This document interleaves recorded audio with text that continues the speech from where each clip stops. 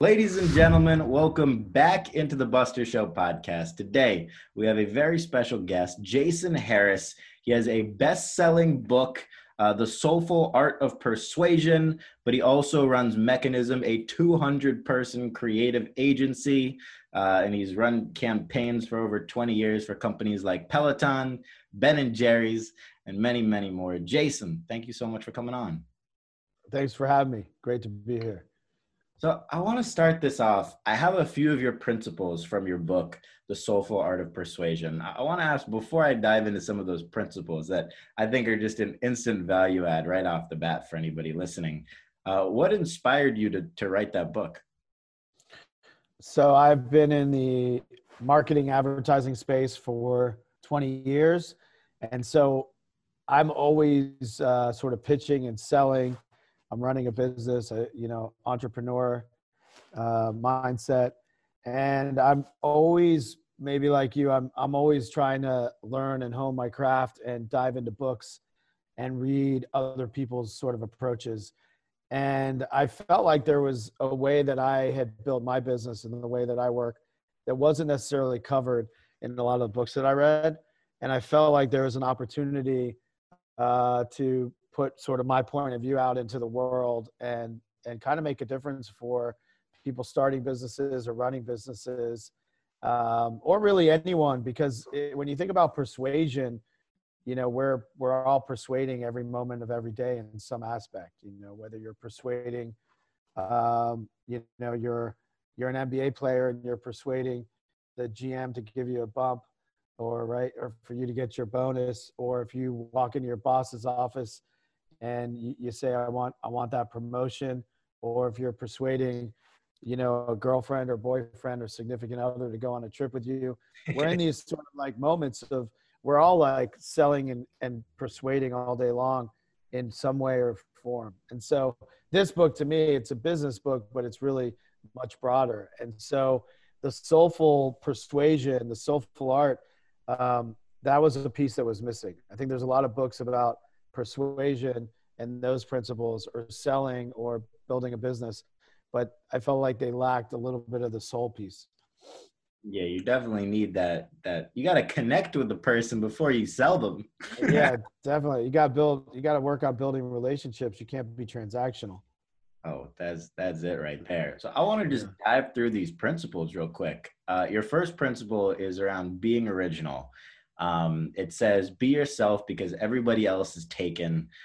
Don't be afraid of wearing your personal idiocracies on your sleeve. Collect role models and draw inspiration from their uniqueness, and stick to your core values. Yeah. So that's really, to me, about, this original one is really about making sure you know your values, what you stand for, and you're being yourself. That's really what it's about. It's about being your original self, knowing who you are first, and then sticking with that. And so you see a lot of people that might have their, personal persona and then their work persona. And for me, it's about blending everything, and it's about being true to yourself, really at all times. And some ways, I talk about in the book where you can do that is really, write down your values and beliefs, understand what they are, learn to be a great storyteller as part of being original, which is really trying to make your point of view to an audience or to someone else, and transporting them through stories. So a collection of stories, either from events that have happened to you in your life, or role models that you have, or books that you've read, or movies that you've watched, but really knowing a collection of stories that you can use at your disposal to sort of talk about things that you believe in and who you are. And so that's really, to me, the fundamental building block of soulful persuasion is this idea of being yourself and being original. Smart, because pretending to be anybody else is too draining as well. You'll is. Put yourself up trying. And you can sniff that out. You can tell when someone isn't quite being their own self. In a second, yeah. Yeah, humans have really good bullshit detectors, and we might not know it consciously, but there's something about that person that rubs us the wrong way. And that really comes from they're not being true to themselves, and you can tell they're acting or trying to rejigger something into um, benefiting themselves. And I'm curious what you think about this, but I feel like I'm more okay with putting up with bad qualities or tendencies about a person than I am with somebody being fake. Like if someone's annoying, like literally they won't Yeah. stop talking, they're interrupting me, I'm more acceptable of that than I am of them like pretending to be somebody that they're not. Yeah, I totally agree. Because they're consistent, and you know what you're getting with them, and you can deal, you can deal with it versus that person who's, either like trying to, hide something or pull the wool over your eyes, or you can tell when people are just telling you stuff that they think you want to hear. They're just like pumping you up so that they'll get whatever they want out of you. What was it, gaslighting? That's Yeah, like gaslighting. Yeah. term. Principle number two is around generosity, giving something away, providing value. Where do you see that being most practical in terms of how people can adapt that? Yeah, sure. So these principles in the book, there's 11 habits that fall out of these principles, and the principles, some of these you'll naturally have, and some of these you have to learn. And so for me, this principle is something I really had to work on and to learn, and it didn't necessarily come naturally to me. But after working on it for some time, now I am a generous person by nature. And so because that's the other thing, you can be true to yourself, but you can also know where you want to go and work on yourself to get there. So it doesn't mean, hey, this is how I am, take it or leave it. It can be, this is how I am, but I want to embody these other things. So I'm going to practice them. And once you practice something over time, it becomes habitual, and you just do it reflexively. You don't have to practice it anymore because your mind has changed, and you're, just doing it automatically. And so generosity to me is one of those. And this idea of giving something away, and if every interaction is thinking about when you cross paths with someone, how do you try to leave them a little bit better than before they cross paths with you? And that can be a lot of different things. That can be, it could be advice, it could be connections, it can be counsel, it can be reviewing something for them, it could be giving something away to them, it could be remembering something they said. There's a myriad of ways to establish being generous. It's not just giving something away like a thing. Here's a baseball card I'm going to give you. It can be advice on, I'm going to explain how the baseball card market works to you and pass on my knowledge to you. That's giving something to me. That's being a generous spirit. So that's one principle under generosity. And then this idea of practicing positivity is creating a sense of gratitude and knowing the things in your life that you should be grateful for, and making sure that you express that with those people around you, and it's not just stuck in your head. But that's a way to be generous with thought. And then, another principle under generosity is this idea of respect. And when we respect someone, we know that we respect their time. We follow through. We do the things that we say we're going to do. That's another way of showing respect and being a generous person by nature. 100%. I mean, Yeah. just providing value. It sounds so obvious, yet I feel like that is a reason why your book is a best-selling book, because people did not, necessarily just inherit that, naturally from birth. Well, it seems obvious to you, right? Because that's, you kind of develop that way, but for someone else, it's not. It's not obvious. It's there may be transactional thinking and what they're going to get out of each interaction. Generosity is much more about not thinking about what you're going to get out of it. Not going in thinking, I give this, I get this. It's more being helpful, not knowing where it's going to go, but doing it for the sake of doing it. Totally. If that makes sense. Yeah. And also putting yourself in a position where just by or working really hard to try to put yourself in a position to where one day just the exchange is a value exchange, right? Like this podcast, for example. If I have somebody on like that is a natural, but it's also two-way, but it is a value exchange. It But it's is.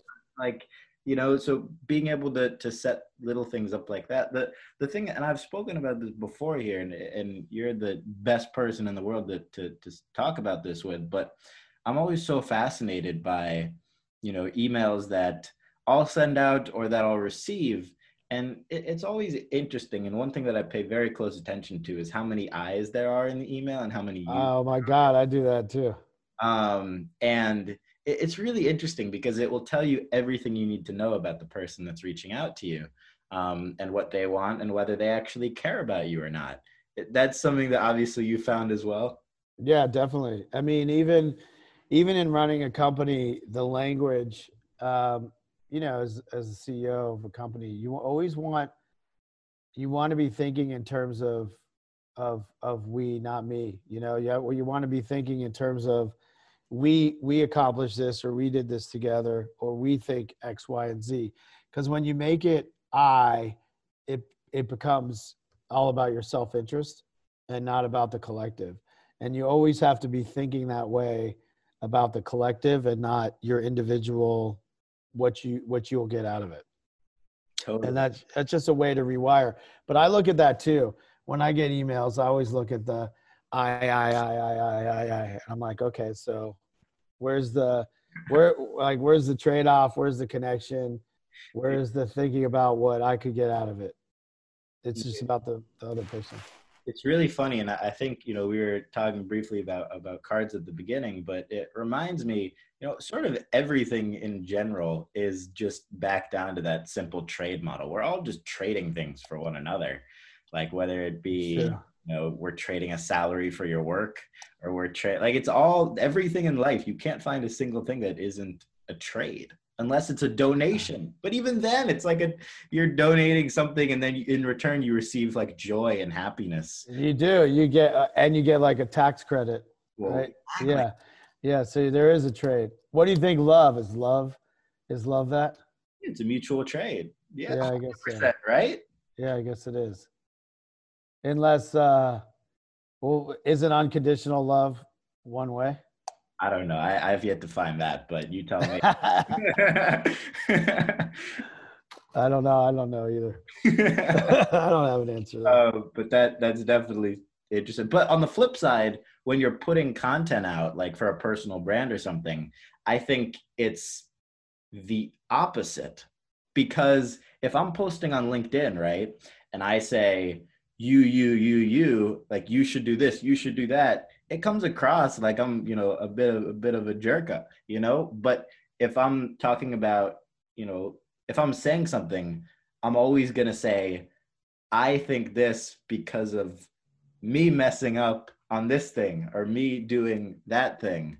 So I think in terms of like putting out a personal brand, it should always be you putting yourself down or up or whatever it is, but coming from that I perspective, um, Yeah. comes across much more organically. So that's like kind of the flip Yeah. Yeah. to the email thing. Definitely.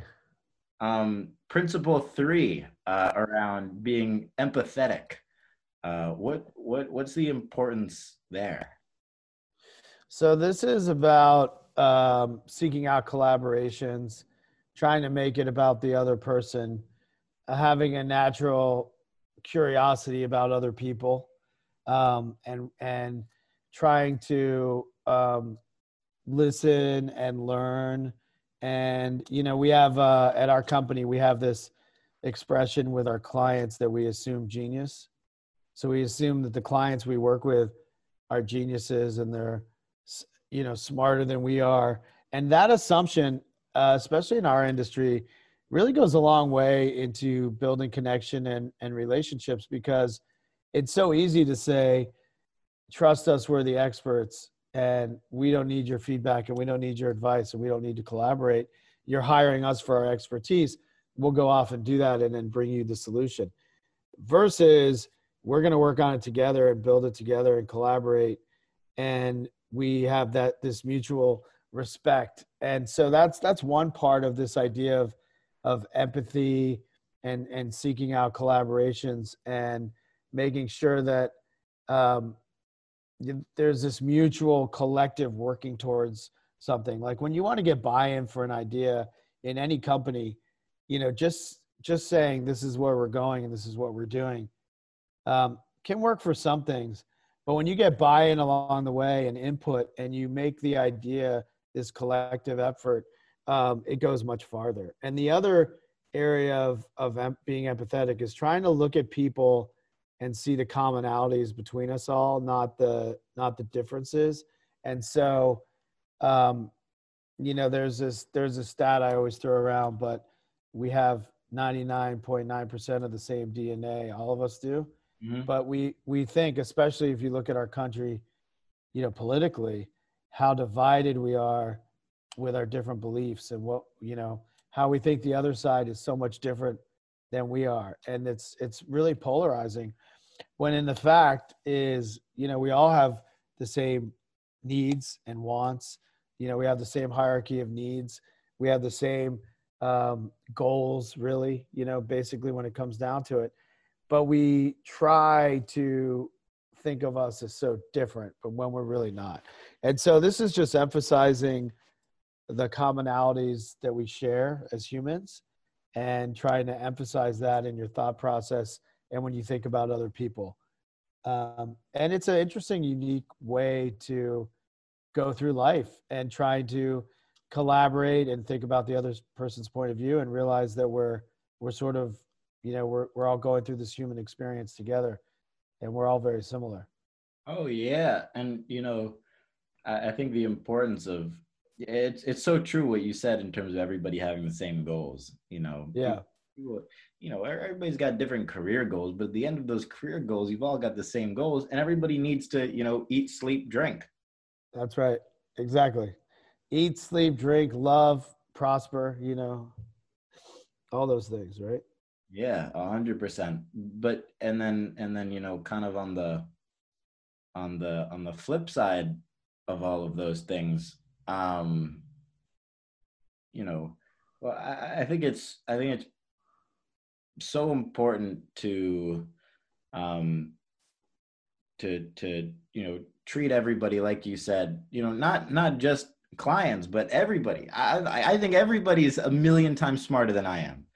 Because they are, when I think they are. Right. Exactly. It's all up to your own interpretation.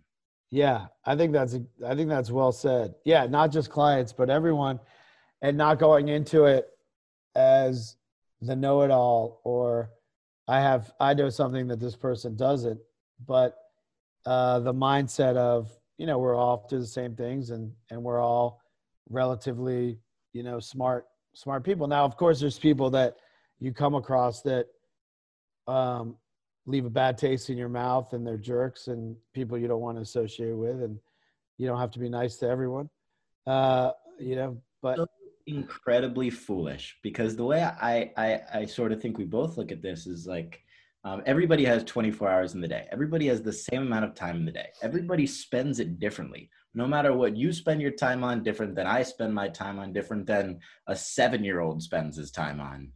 Everybody spends their time on something. I want to learn what you spend your time on, because I don't have that same time to spend on what you spend your time on as you do. Right. So therefore, everything by default that you do in your time is stuff that I don't do and I want to learn about. That's awesome. I bet you learn a lot from the podcast.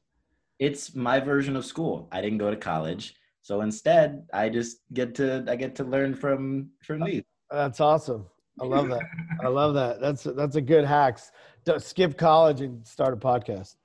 Honestly, it's not a bad tip for anybody. You get to, the thing about college is, like, a lot of the smartest people in any industry, they're not going to be teaching at a college. That's true. That's very true.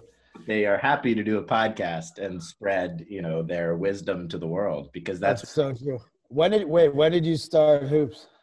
I started Hoops Nation when I was 13. Well, I started a version of it. I started a fantasy basketball version of it. Then it morphed into a full NBA version, and then the third iteration of it was Hoops Nation when I was like 15. 15. Jesus, dude. Yeah, man. Few That's insane. few years back. It's insane. But then again, I wasn't doing it as a business. I had no intentions of making any money from it. I was just doing it for fun, and that's why it worked. That's a really good point. You didn't have sort of all ulterior motive. You were just doing it for the love of it. Also, the most Yeah, important factor here, and the only reason that that's even possible is because I was that age and I had no overhead. that's very true. Anybody in my position, like I'm 20 now, anybody in my shoes who's in college or doing anything, they have some level of overhead, whether it be the overhead of a significant other, whether it be the overhead of a student loan or going to college, the overhead of the time that it takes to do your homework and your papers, the social made up, time restraints that you put on yourself, family. There are a million different overheads, not just financial, that you put on yourself. Whereas me as a 15-year-old, I was a terrible student. I knew that wasn't for me. So I was able to just allocate all that time towards something I was doing for fun. I think when anybody does that, it tends to work out. That's amazing. Yeah. You had that hardcore love early on. That was your passion. You poured your time into it. Yeah, I think, at the end of the day, it's really fun when you think about like, you know, you and I versus Shakespeare, anybody in the history of the world, they all had the same 24 hours in a day. And oftentimes one of them lived a lot shorter lives It's than true. we are able to because of modern tech and medicine and things of that nature. So everybody was able to accomplish literally everything in the exact same amount of time or less than we have. That's so true. That's I a love very that. humbling thing when you think about it. That's true. Damn. And they did it without technology. Anybody who you know about from like before 1950, 60, 70 did everything they were able to do with the same or less amount of time than we did. And the lack of everything that we have. It's very humbling and it makes me feel like an idiot, honestly. Oh, please. I mean, I think you had an advantage. I mean, I actually did too. Because when I was 12, I knew what I wanted to do with my life. I knew I wanted to get into advertising and that was a career and I was going to do that career.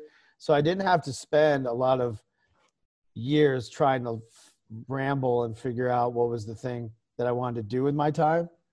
I knew this was the career. Eventually I'd start a company around it and that was my goal. And you love basketball and you found at an early age how to turn that into, maybe it wasn't conscious, you knew that was something you were going to do somehow for your with your hours, right? What's funny is I thought I was going to be a play-by-play. Well, I thought I was going to be the point guard for the New York Knicks. Let me put that out. You never really thought that though. I mean, somewhere deep down when I was young, I did. Yeah, okay. And then I didn't make the JV team. And I didn't, not even varsity. I didn't make the JV team. And I didn't then grow 6 inches like Jordan and come back and, dunk on everybody. I started broadcasting the JV girls field hockey games instead. Oh my God, it's amazing. And then, slowly worked my way up there. But that's what I thought I wanted to do. And then eventually I realized that sort of path, just like in the, you gotta, like, it's important to understand how like how long things take for most people. Yeah. For a broadcaster, it's such a long process. You go to college, you go through the minor leagues, you work your way up. Whereas I was like, all right, well, if I just created a personal brand and if I still do want to do broadcasting one day, but I have that brand, it's a much better value asset. It's like how former NFL players are able to go straight from, playing in the NFL to broadcasting. It's because they have extra leverage, no matter how good Well, they have a built-in audience that loves them, and they're going to bring their audience with you. Yeah, the power of audience is real, And I think and that's that's what probably going to happen more and more with broadcasting, things like that. But all that aside, to your principle again, principle three, uh, Yeah. being empathetic. It's also, do you think like part of that is, understanding that like everybody's going through something, no matter like what it is. Maybe it's like a business thing that they're going through, or it's a mental thing that they're going through, or a personal thing. Is part of that understanding that everybody's going through something and just being aware of that. Yeah, there's this quote that I love, which is, don't judge me by the chapter that you walked in on. And I think, that really sums it up well, which is understanding that we don't know what's going on in people's lives, and we don't know the past or what they went through to get to where they are. So we have to allow space and be a little empathetic in that regard of, we don't know where they're coming from exactly. So we have to be aware and be flexible with like where their ideas come from if they don't match ours. So like there's a story that I always talk about with, this, whatever your political views are, set those aside. But he was so anti-immigration, like against any immigrants coming to this country, and I couldn't really understand why. And we could argue the points back and forth, but until I dug deeper to understand his personal story, which was that when he was growing up, his father lost his job, and he spent 6 months living in the car. His family lived in their car, and an immigrant took his dad's job and basically the welfare for the family.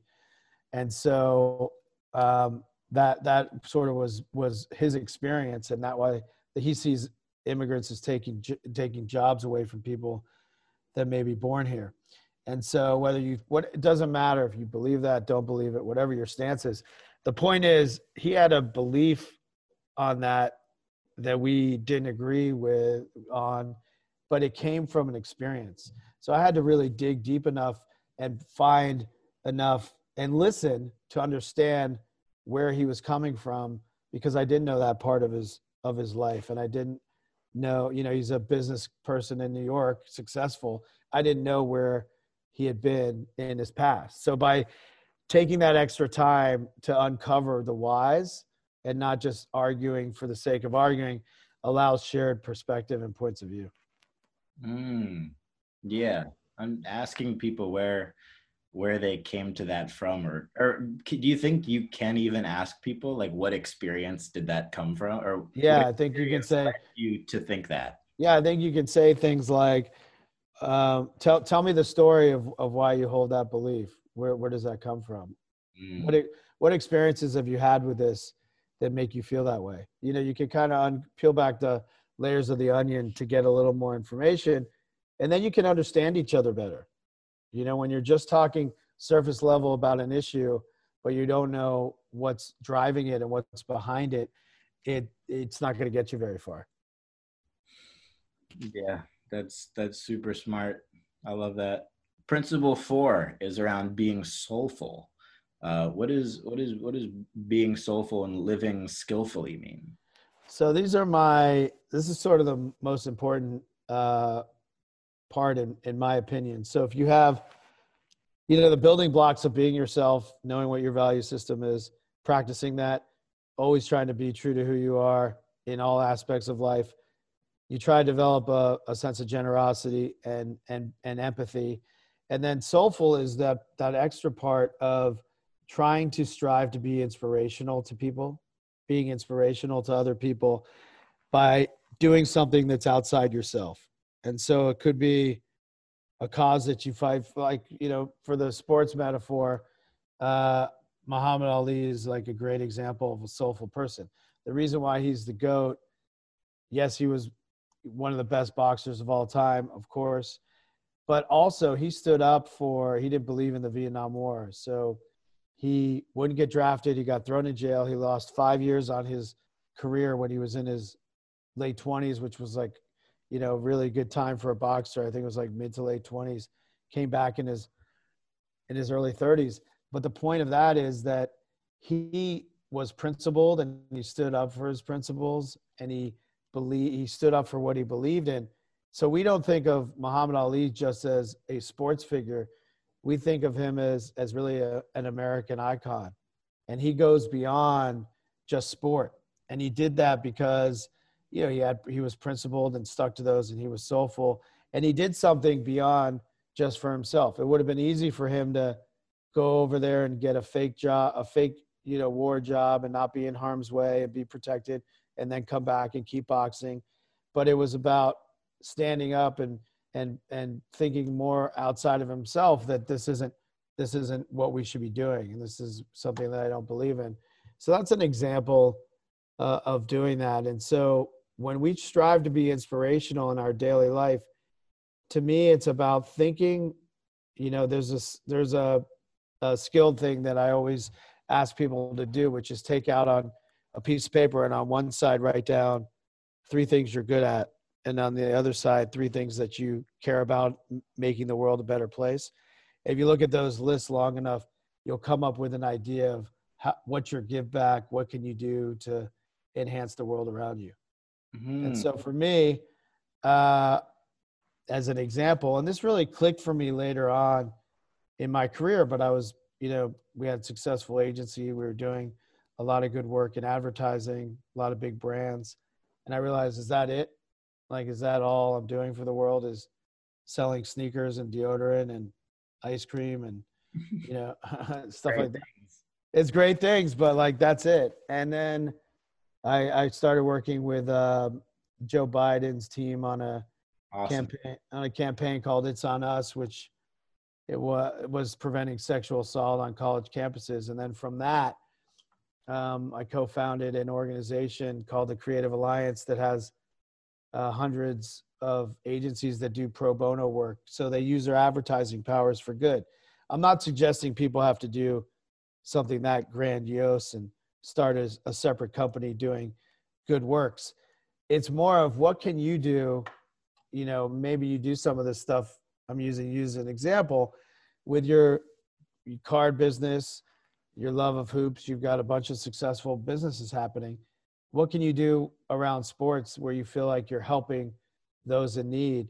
Because that's going to give you a lot, but it's also going to inspire people that look up to you and say, hey, Buster's look at how he started all these things when he was young. Look at how successful his career is.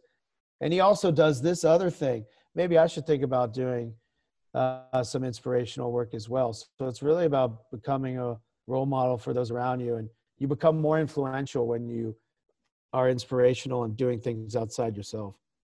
Totally. And I'm also, I think in that regard as well, being able to, if you have like both the people, the network, and the capabilities, being able to merge different industries together, like we were talking about, because something really powerful happens when you do that. So like something that I'm really passionate about is the ocean, and making sure that it's clean and there isn't plastic and, environmentally friendly things, specifically in regards to the ocean. Because when I was super young, in addition to thinking that I was going to be the point guard for the Knicks, I thought I was going to be a marine biologist. Oh, no way. That's awesome. And then I learned that you had to both be smart, and it wasn't just snorkeling with fish. So that kind of went out the window. But Yeah, not as fun. I do still care a lot about it. So being able to merge sort of these things together. So from running the Hoops Nation stuff for 3-4 years, pretty much by myself, I learned a lot about how to build platforms and things like that. So I realized that I could build another one, things like Travel Nation and doing that, but using all the same strategies to push towards positive causes, and using everybody in those networks to push to positive causes, because that's the one place where you can really get a lot of people on board pretty easily, because everybody wants to feel good about themselves and doing good things. And you can take advantage of that for the betterment of society, and in this case, the environment and the ocean. Yeah, that's awesome. I love that. That's great. So I want to ask, through Mechanism, what have been, some of your biggest lessons learned in terms of creating something that is, a well-told story in terms of an ad, or just something that drives results for you? Well, I think, a principle that we always think about is um, people love great brands, but not everyone loves advertising. Mhm. You're not waiting to watch the, content, the sport highlight content that you want to watch from last night. And then pop-up ad comes on. You're like, oh, that's awesome. I can't wait to, learn about the new Buick. While advertising is important and has a place, there's also storytelling and learning what the brand stands for and how to make people connected to the brand through storytelling and knowing what the brand stands for. So we always try to do both. We try to create ads, but we also try to drive either community or storytelling or something else beyond just, here's an ad with all the bullet points and why you should buy it.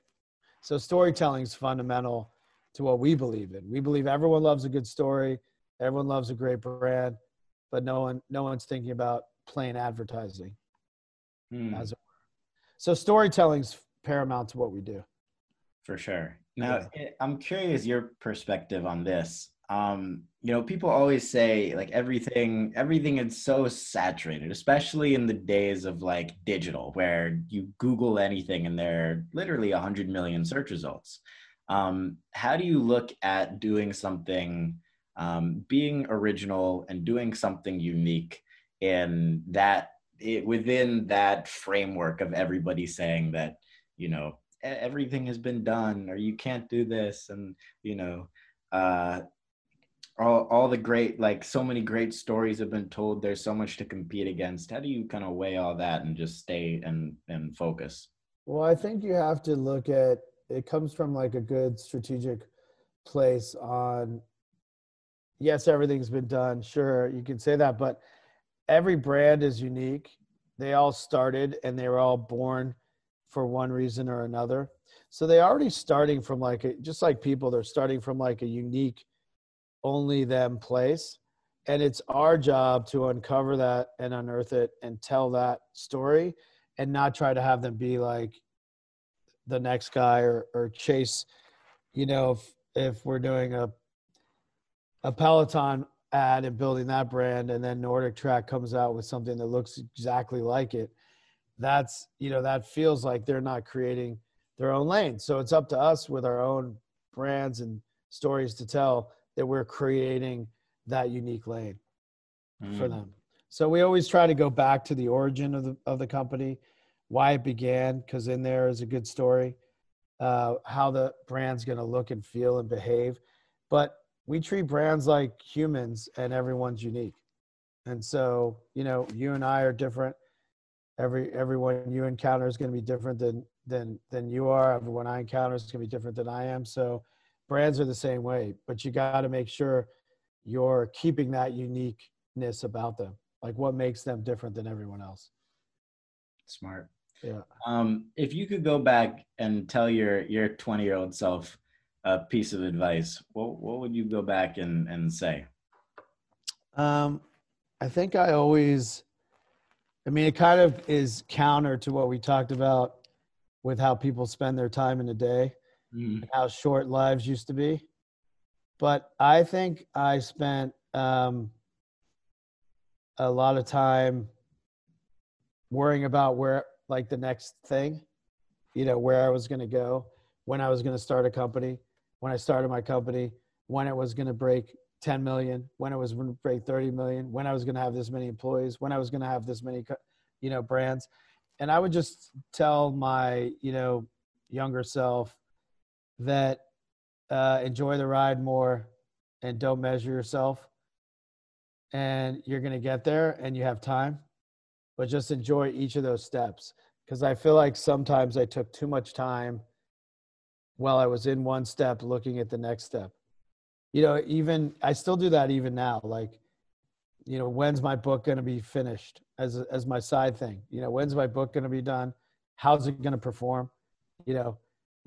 When's the next one going to come out? So I'm still have to always rein myself in, and even now. And so I wish I started that thought process younger of enjoying the ride and not looking down the road too far.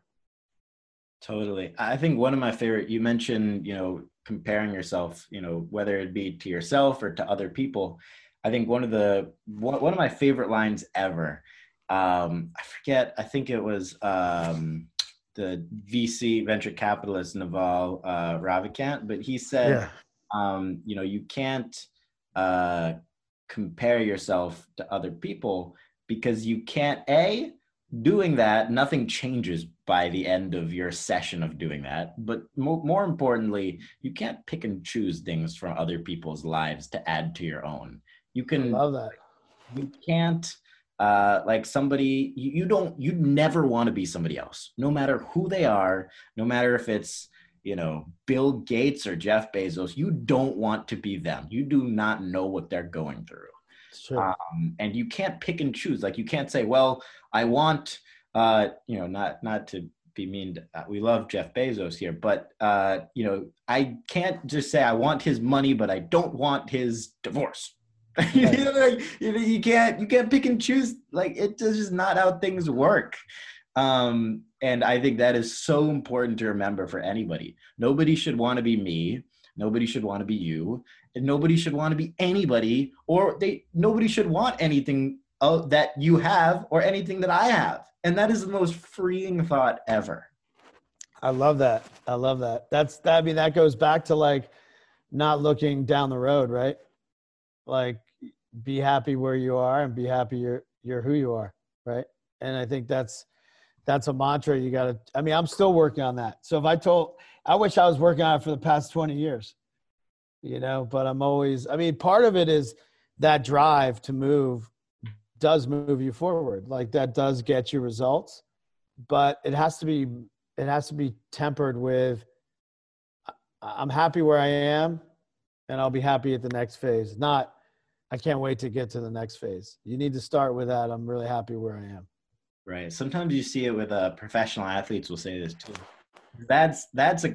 It's really interesting. Like in business, nothing happens overnight.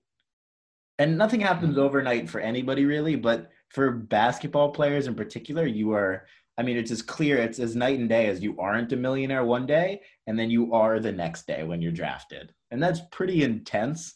Yeah. But, a lot of guys will, I've seen it from some fighters. You mentioned Ali earlier, but they'll say, looking back to their early days, and anybody who reaches any sort of fame usually feels the same way. They wish, oftentimes they wish they could go back to before.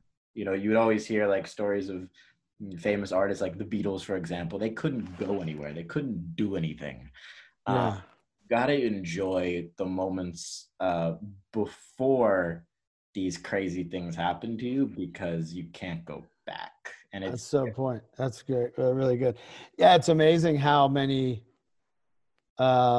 celebrities and famous people go nuts because they really can't control.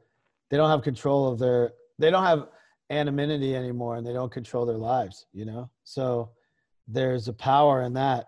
When you said you don't want to wish your life with someone else's, you don't know what they're dealing with. You don't know what Bill Gates is dealing with or Jeff Bezos, but they're not you with a lot of money. There's somebody else dealing with their own things with a lot of money.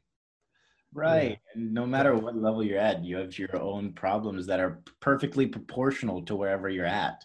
That's so great. Somebody's problem, who has, a ton of money is exactly as intense and as terrible as it is for him proportionally as it would be to me proportionally to what I'm going through. That's a good point. It's all relative. It is. I love that. Yeah, it's really fascinating. But the fame one's interesting too because there are a lot of positives that would come from that, I imagine. But a lot of negatives too. Again, not to pick and choose from other people. And I think that's freeing for us all. So last question here, what are you most excited about? Like what gets you the most fired up? Like when you woke up this morning, apart from doing this podcast, obviously clearly this is the most fired up of my day right here. What are you most excited about these days?